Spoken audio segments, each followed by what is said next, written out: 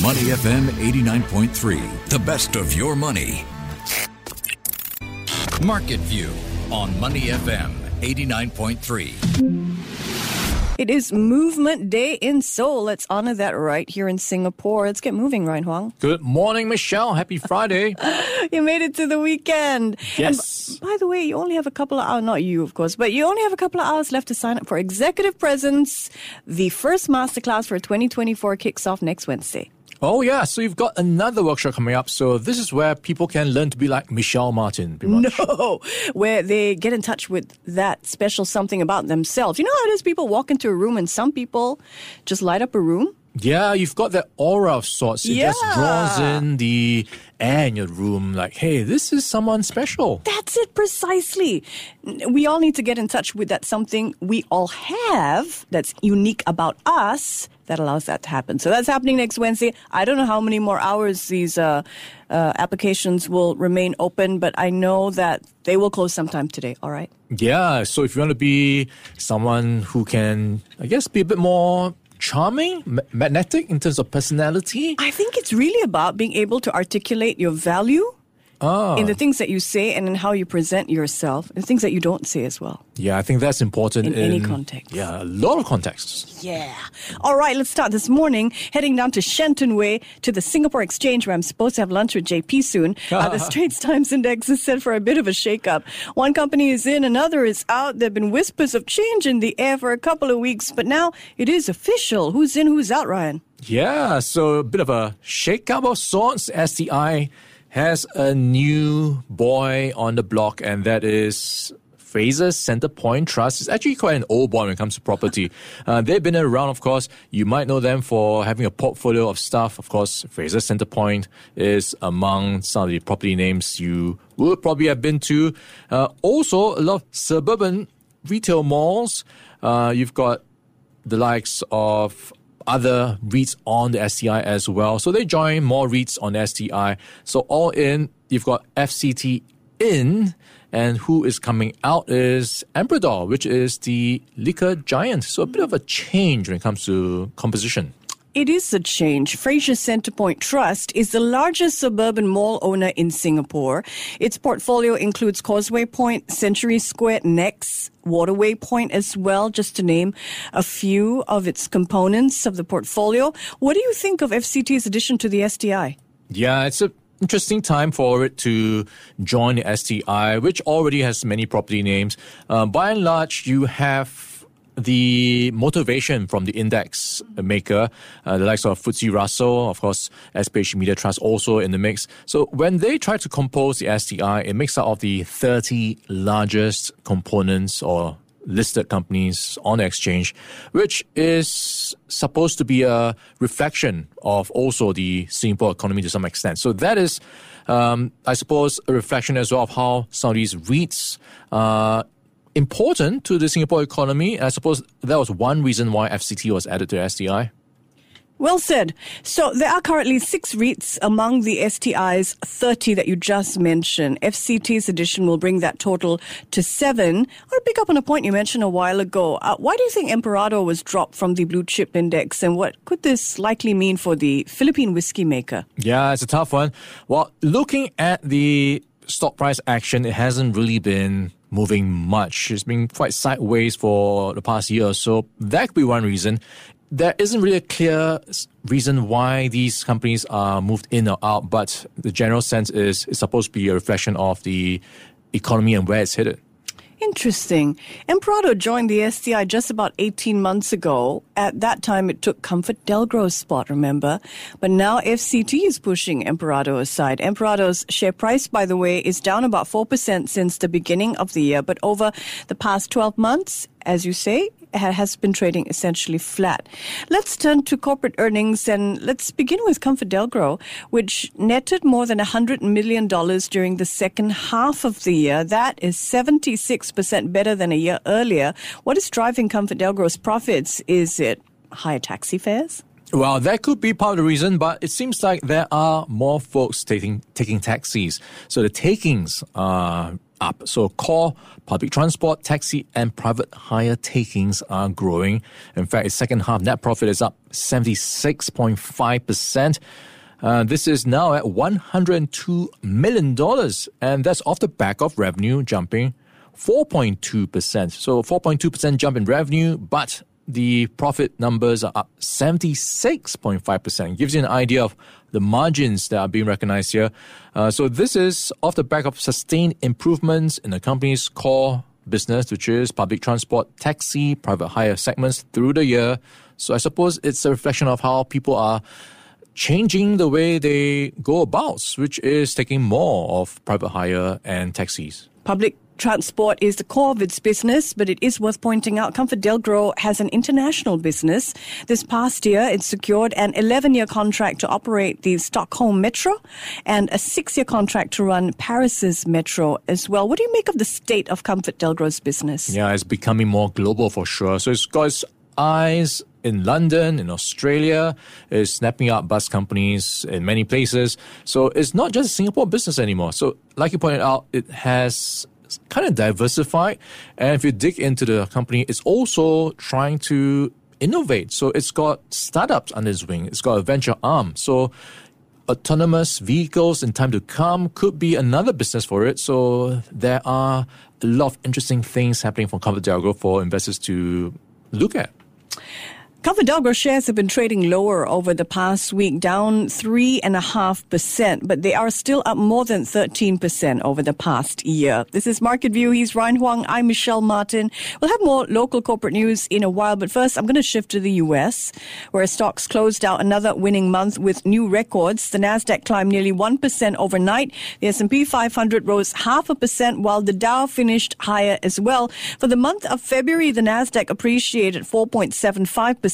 And climbed above the 16,000 mark. Small cap stocks, well, they did pretty well as well. The Russell 2000 index rose 4% last month. Okay, let's head to corporate news now. Up or down style. Ryan, our first entry is Weight Watchers.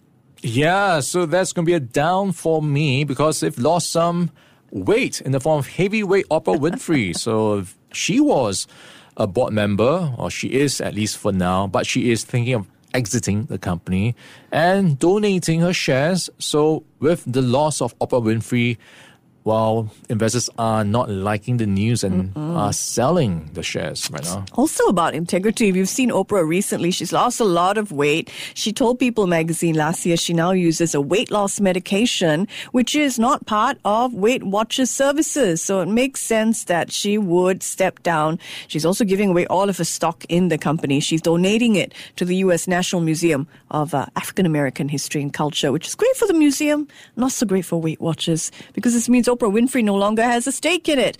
Weight Watchers shares fell as much as 25% overnight. That is quite a cut. All right, let's look at Dell Technologies. Moving up or down? All right, that is going up, and it is thanks to AI. So demand for AI servers is going up, and Dell is in the business of making stuff for AI servers. So it has reported a better quarter, and this is its fourth quarter results beating analyst estimates. And looking at the EPS, earnings per share at $2.20, beating the consensus forecast of $173. Revenue came in $22.32 billion, above the expectations of $22.16 billion. So this is a pretty strong quarter for Dell. Again, AI coming to lend a hand in terms of momentum. That's one of the big reasons that seem to help its business. And they cited the server momentum continuing. Orders are increasing nearly 40% sequentially. Its backlog is nearly doubling. So that is a pretty strong quarter for AI-related server business. Yeah, you may not have known that Dell, apart from PC, also makes high-powered servers as well, and that demand for these servers has spiked because companies need them to run their AI platforms. So server sales seeing Dell net more than $1 billion in that last quarter, which is 90% more than a year earlier. Definitely an up for Dell, which is trading up 18% in after-hours action. Our third international entry this morning is cloud software company Snowflake. Yeah, it's looking like a down for Snowflake because its boss, its CEO, is retiring. Frank Slootman is retiring. And it does look like investors like him quite a bit because after the announcement, well, shares plunged big time, 24% in extended trading. So it does look like they are not confident that his replacement is going to be able to fill up his big shoes. All right, so that's down this morning for a company that has so far been a market sweetheart, really. Let's turn to the Singapore earnings scene. We're going to do this up or down style. First up is IHH Healthcare. All right, these are the guys in the medical space, and they are dual listed in Singapore and Malaysia. So it is looking like an up for me because net profit has jumped a year ago.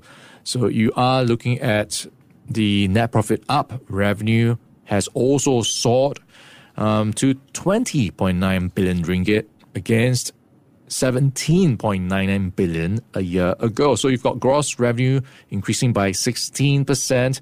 So for the healthcare sector, it has managed to grow its non-COVID-19 revenues, and that is starting to show in its latest report card. Yeah, IHH earned more than 200 million in the fourth quarter of the year. That is 280% better than a year earlier. It joins a group of Singapore-listed companies that are reporting triple-digit profit growth, but whose share price has been languishing. We talked about several of these companies on this show yesterday. We talked about businesses like Far East Orchard, Centurion. We'll add IHH Healthcare to the list. Its stock is down 0.5% over the past year. Next up, let's look at the maker of Yo's Drinks, the F&B company, Yo Yap Sing. Yeah, this is interesting. Okay, overall it's up, and there are a mix of numbers here. One is up, one is down. Profit is up, and we are looking at a 183% rise in net profit for a second half to $3.4 million. And profit is up despite revenue going down. Revenue is down 14.2%. to $151.7 million, and revenue was down because of lower sales in Malaysia, Cambodia, the US, and China. Well, despite lower sales, gross profit margin rose 3.4%, so it managed to offset the drop in sales. So cost optimization to the rescue for Yo Yap Sing. Indeed. Yo shares down 18% over the past year. Like IHH, though, first of all, let me take a step back. Sales revenue down. Cost cutting has helped Yo Yap Sing report a big jump in its profits. It netted 3.4 million in the second half of the year, nearly triple a year earlier. But like IHH, which we just mentioned for contrast earlier, Yo Yap Sing's share price is not performing as well as its bottom line. All right, next up, let's look at the logistics provider Cosco Shipping. All right, Cosco sailing back into the black for FY 2023. So we are looking at a better second half. So losses narrowed for the second half. So all in for the full year, it had a record. It recorded a full year net profit of 1.9 million, reversing from a loss of 88.6 million a year ago. And talking about the loss that shrank in the second half, it shrank to $59,000 from 94.8 million in the year ago period. So a big improvement for the second half, and a big part of it came through from a drop in admin expenses, and this was due to the absence of a $99 million impairment of goodwill recorded in the second half of the prior year. So good second half helping a full year report card. And if we take a look at Cosco Shipping share price, it is up 17% over the past 3 months. Back in the black. Okay, our last entry this morning is the rubber producer Halcyon Agri. Yeah, it's a bit of a reversal of what we talked about with Yo Yap Sing. Revenue is going up, so rising sales volume, but net profit is down. In fact, it's got a net loss for the second half. It widens to $24.9 million. So this is where we've got a net loss for the 6 months ending December 31st, widening 31% from the net loss of 19 million in the corresponding year ago period. So loss per share coming in at 1.8 cents, which is a rise of 25.9% from the net loss per share recorded in the second half of the prior year.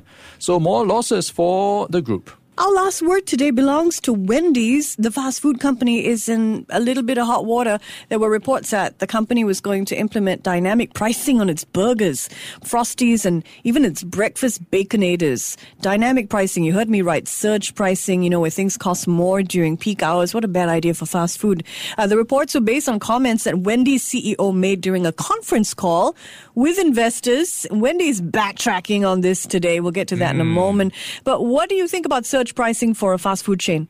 I like the idea because it kind of makes sense. Supply and demand, when it's busy, maybe you need to pay more for your workers. Maybe your power bills are more. There are different things that add up to the costs. So maybe you have to reflect that. And then conversely, if you don't need to pay so much, you should pass it on, the savings, to your customers. And we already see it in many places. Airplane tickets, for example, when it's busy, you can see prices surge, and sometimes it's cheaper to draw in the crowd. You also see it for ride-hailing. Sometimes when there are not enough cars, it's happening everywhere. Why not at the restaurant? It's good for the company, but not so good for the customer. Airlines and companies like Grab, sure, they've used surge pricing to great effect. It does make money for the company. The reports that Wendy's would do the same have not gone over well with its core group of consumers, I'd say. And that's why I think we've seen the company come out and say people have misunderstood its CEO's comments. But it still looks like they plan to try out different pricing methods. But maybe rather than talk about surge pricing, which points your mind to prices going up, they're saying they might offer discount items during off-peak periods. Yeah, it makes sense. Try to make it more promotional for stuff that are overstocked or stuff they want to clear or promote. So I think it comes down to optics, right? You want to not look like you're profiteering from your customers. Like if it's raining, you don't want to be selling umbrellas at a higher price. Yeah. Otherwise, you're kind of looking like somebody who's trying to take advantage of someone else. So I suppose it also comes down to your type of industry. Yeah. If you've got a lot of competition, if you're the only one who's raising prices, then it is not going to work out. You have got to have the rest of the folks also on the same bandwagon. So depending on the industry, like if you're an airline, you're the only one flying that route, then you're kind of stuck. But if you can afford to walk out of the restaurant to the next one down the road, then dynamic pricing is probably not going to work if you're going to be hiking prices, but probably going to work if you are going to drop prices. Yes, good point. And also you got to think of your audience, If you're going to go surge pricing, Wendy's, you're gonna create a lot of hangry people. The hangry people are the worst. For sure. That's not what you want to feel when you're angry. All right. Well, thank you so much, Ryan. Have a great weekend ahead. You too, Michelle. I'm Michelle Martin. He's Ryan Huang. Before acting on the information on Money FM, please consider if it's suitable for your own investment objectives, financial situation, and risk tolerance. To listen to more great interviews, download our podcasts at audio.sg or download the audio app. That's AWEDIO, audio at the App Store and Google Play.